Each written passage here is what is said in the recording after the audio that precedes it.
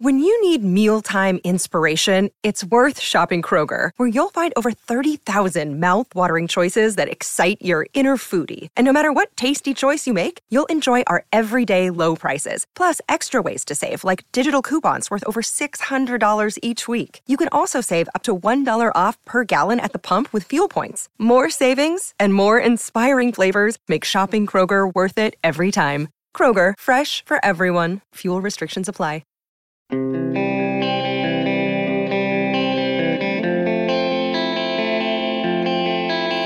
Jaromir Jagr shows up in town, goes to a sports card thing that's paying him a ton of money to be there, but also ends up at PPG Paints Arena. Good morning to you. Good Monday morning. I'm Dan Kovacevic of DK Pittsburgh Sports, and this is Daily Shot of Penguins. It comes your way bright and early every weekday if you're into football and or baseball. I also offer daily shots of Steelers and Pirates where you found this.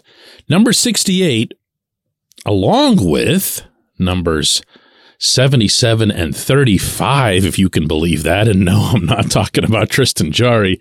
Paul Coffey and Tom Barrasso, of all people, were out at the Expo Mart in Monroeville as part of a big show.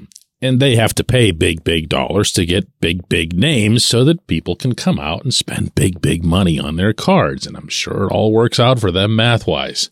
But as long as Jagr was in town, and by the way, all of this was unannounced except for the card appearances. There wasn't any sort of media access or any sort of hype train or whatever else attached to it. Jagr and Kevin Acklin, who've been communicating for months regarding his future with the franchise. I'm not sure what the great way is to word that. What the relationship between the team and a true great of the team is going to be for years to come and into perpetuity. I'm sure that's not how they described it in their communications, particularly knowing Jaromir's continuing grasp, or lack thereof, of the English language. So that bridge was already being built. Acklin, who is the president of business operations for the team, and really the highest ranking person in Pittsburgh, when you consider that the Fenway Sports Group doesn't have anybody here permanently, is a local lifer and worshiped the ground that Jaromir skated on. So he was the one that reached out, took this initiative, and Jaromir has obviously embraced it. If you've seen any of the photos that have come out of there, and again, none of them through any official organ, like the Penguins aren't putting stuff on their team page or their team social accounts. The best photos, in fact, are on Acklin's personal Facebook page, as well as on Jaromir's Instagram page. But you see him sitting there at his at a stall that's got his nameplate over it in the actual Penguins locker room with a 68 jersey that was put together by somebody. Fittingly enough, the alternate sweater that was used this past season at times with I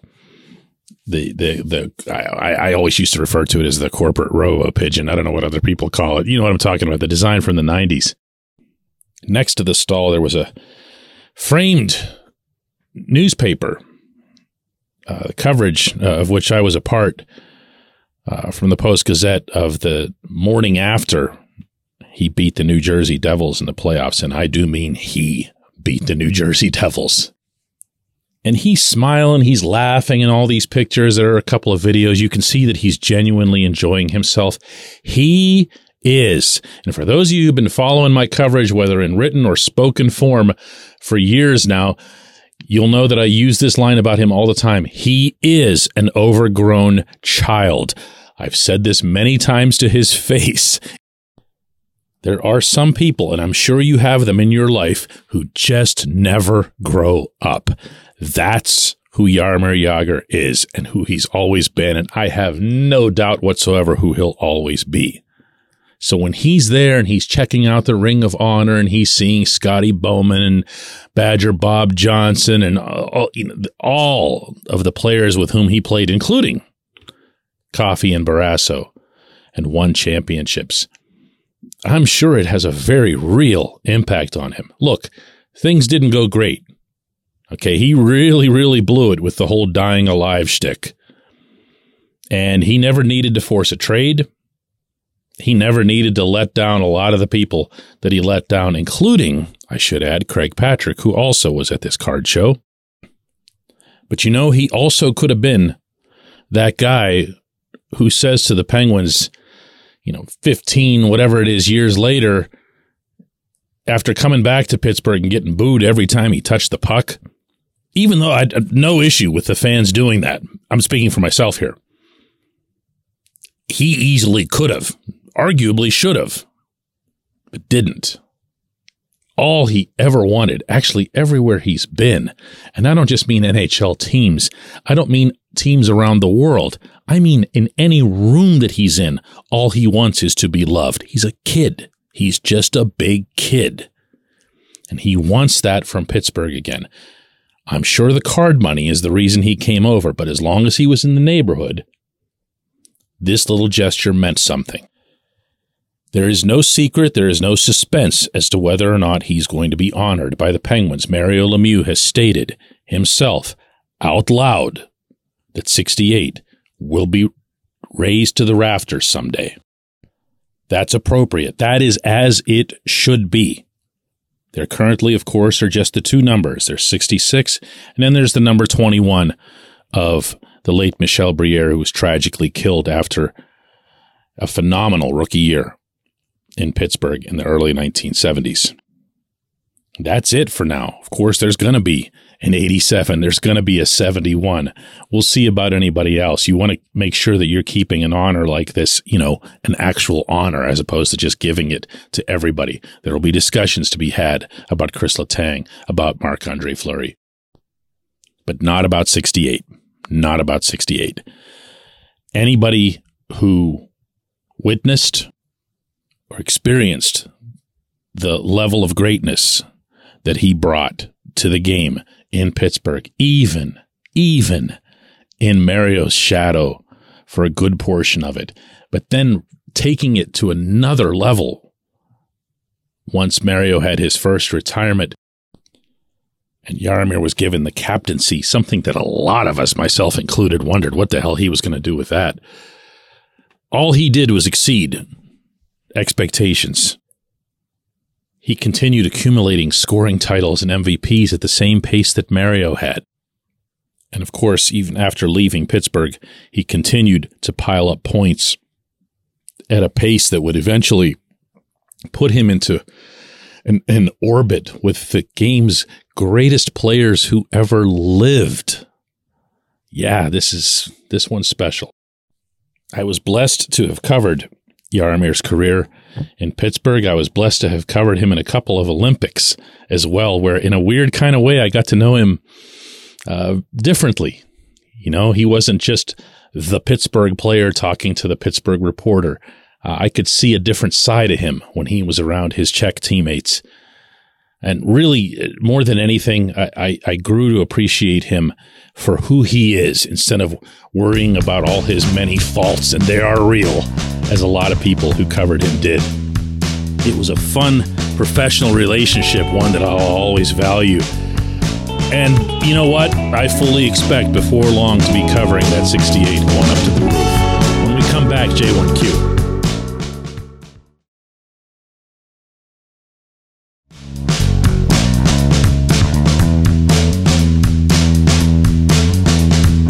Today's J1Q comes from TJ Neese. And TJ, like a lot of you who wrote to me over the weekend, referenced the Friday episode in which I basically just gushed about how beautiful hockey is because of that spectacular Eastern Conference Final Four overtime game in which the Panthers beat the Hurricanes. So it's safe to say that TJ's speaking for a lot of listeners here when he says, DK, I also love great hockey, even when I don't follow either of the teams involved. I said to my wife about 10 minutes into this game, this is what playoff hockey should look like, and she agreed. That said, I couldn't last the whole game, and I fell asleep after the second OT. And I heard a bunch of that, too, because, nature takes over. And there's also a part of you, TJ, when you're watching one of these things, you think they're never going to end. So when game 2 comes along, and, of course, Panthers and Hurricanes go to overtime yet again, it was borderline stunning that Matthew Tkachuk scored again as early as he did, because you're just sitting there braced for it. They're just going to do this again. In fact, it's even more likely you'd think that they'd do it again because they've got less energy to defend. And that's been where most of these teams, plural, energy has been invested. They are defending so hard. I know I'm going to tick off people when I say this, because there's people right now that are just ready to bash Mike Sullivan for no reason at all, let alone legitimate reasons, which do exist. But this is what his brand of hockey looks like when it's being executed. It should look like something that Pittsburghers would appreciate, because the last time you did see it getting executed around here, it was being followed by parades. It's aggressive. It's in your face. It is physical, just because he didn't want to play Ryan Reeves and have him chasing people around for fights and going to the box and everything else. And by the way, no other team that's had Reeves before or since has ever held on to him for very long either, I should point out. But Sullivan has valued, very much so, physical hockey. He wants to see 2, 3, even 4 sticks in a pile fighting for the puck. Who does that remind you of in these playoffs? That's the Panthers. That's what they do. They have bigger dudes who can skate, who get in there, who knock people around and get the puck. And they're not running around chasing hits either. They're doing it with a purpose. Now, if you want me to levy a legitimate criticism of Sullivan, it's that he has someone like that currently on his roster and does not utilize him properly, and that's Drew O'Connor. I'd say that whether or not O'Connor was over in Finland right now scoring a bunch of goals, which really probably ought to be the subject of an episode at some point this week.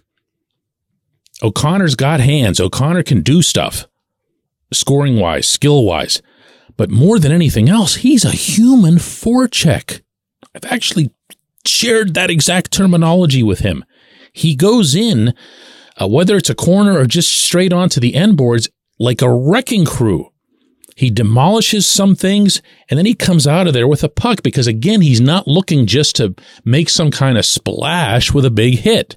He's looking for the puck. He's looking for possession.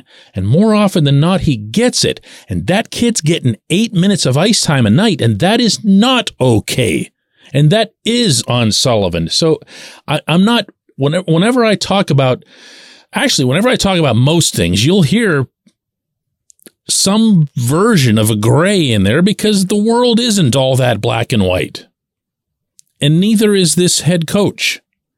He's got some significant shortcomings, but he's also got some great strengths, and you have seen those on display, and you're seeing an example of it right now with what Paul Maurice and his Florida Panthers are getting done. I appreciate the question. I appreciate everyone who wrote about their feeling of watching these playoffs right now. By the way, all 4 of these games, even though they've each of the 2 series is 2-0 right now, have been really good games. And I have a feeling that if, in fact, you do see the 2 teams that I predicted would make it to the Stanley Cup final, the Panthers and the Golden Knights make it, oh my goodness.